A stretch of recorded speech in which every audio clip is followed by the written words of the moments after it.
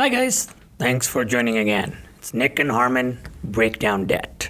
Hi everybody, welcome back. Today, Harmon and I are going to be talking a little bit about banking and the right to set off. A lot of people hear these terms. It's either the right to set off or the banks have the right to offset on the accounts that are in their fund. We're going to talk a little bit about what this is, what the creditors are entitled to, and how this can affect you, as well as does that happen in a bankruptcy or consumer proposal? And am I able to get out of the right to set off if I file one of those things? Yeah, so it's a commonly asked question. I mean, it comes up all the time, actually. Generally, we will be asked that, do I have to change my bank account if I file for insolvency?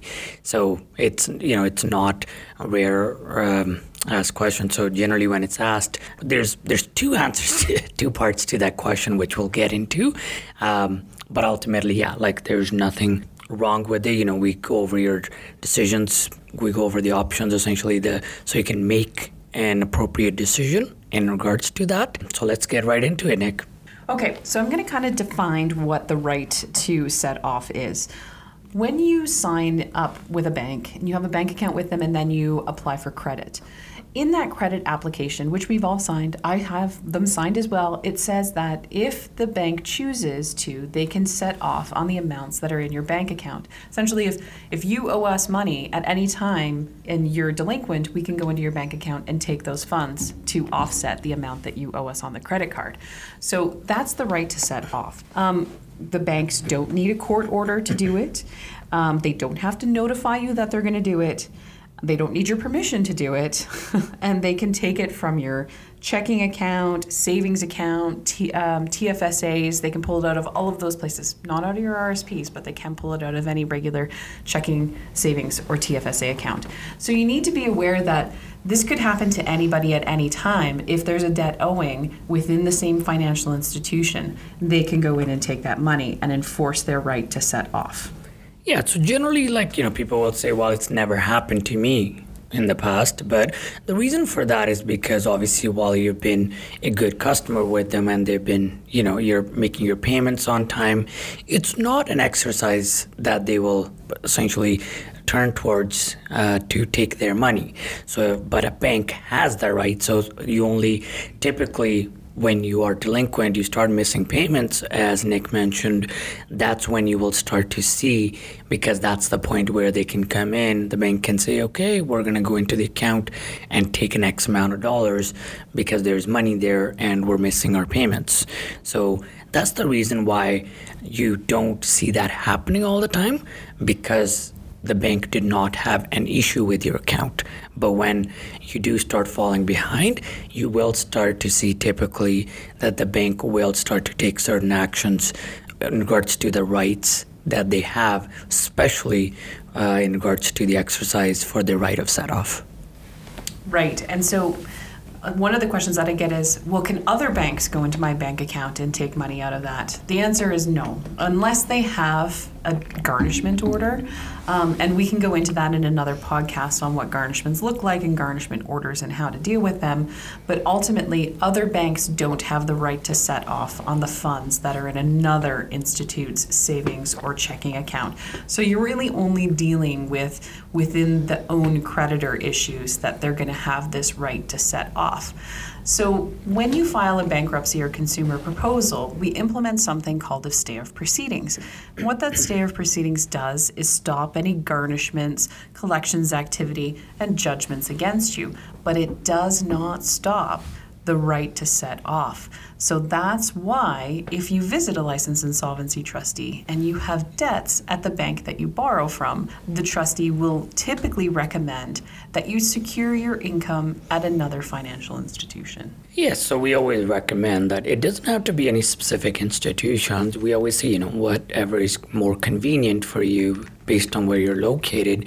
It could be useful if you switch that prior to filing, just because you're only protecting yourself. It's not a restriction to entry when filing for insolvency. So, it's nothing that we cannot file insolvency without, but, we are essentially trying to guide you through the process, through the act on how it works and what sort of rights are out there to make sure that, you're not essentially stranded there without rent money because you weren't aware that there's the right of set off, can really throw off your budget if all your money for that month has been taken now. So that's essentially the free tip that we're able to provide in this session. And one of my biggest recommendations for my clients, and I say this all the time, if you're going through an insolvency and you have to change your bank account anyways, look for the financial institution that's going to provide you with some type of compensation or gift or something like that to switch to their bank account. Lots of banks have promotions where they offer $300 or points or something along those lines to switch banking to that new financial institution. So this might be an opportunity for you to kind of get a leg up on your savings. And yes, it's true. Sometimes you will have to switch any bills you're keeping that were possibly going out of that old account that were automatic setup payments, but it could be, a large benefit in return for a small, minor inconvenience to you for having to switch some of those accounts. And some banks even provide courtesy service to help you move those previous bills from the accounts over to the new account so that you don't have to call each different account to switch the payment.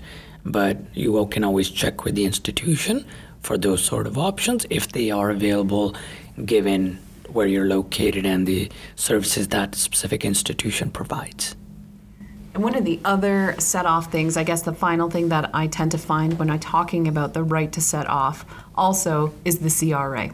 So the CRA has the right to set off as well. Let's just give an example that you have some income tax debt, you filed a bankruptcy or consumer proposal, the CRA was included in it, you owed them $12,000 or something like that. The next following year, you go and file your taxes and you realize that you're entitled to a refund. Woo, refund time. I love refund time. It's my favorite time of year. So a lot of clients will get upset that they don't receive that refund. It's because the CRA has the right to set off. They're not going to give you back a refund if you owe them money. And if we think about it logically, that's the way I would run my life. Like if I owed my friend $20 and she owes me $60, I'm not going to pay her back the $20 because she still owes me $60.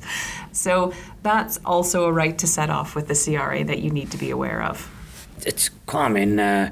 We have seen that where somebody who's come in for a consultation with us has come in and was relying on a large refund to essentially continue their monthly expenses ongoing because perhaps the monthly income was low or for another reason, and it turns out that the refund never came through. And as Nick mentioned, most of the time it's because the right of set-off was applied.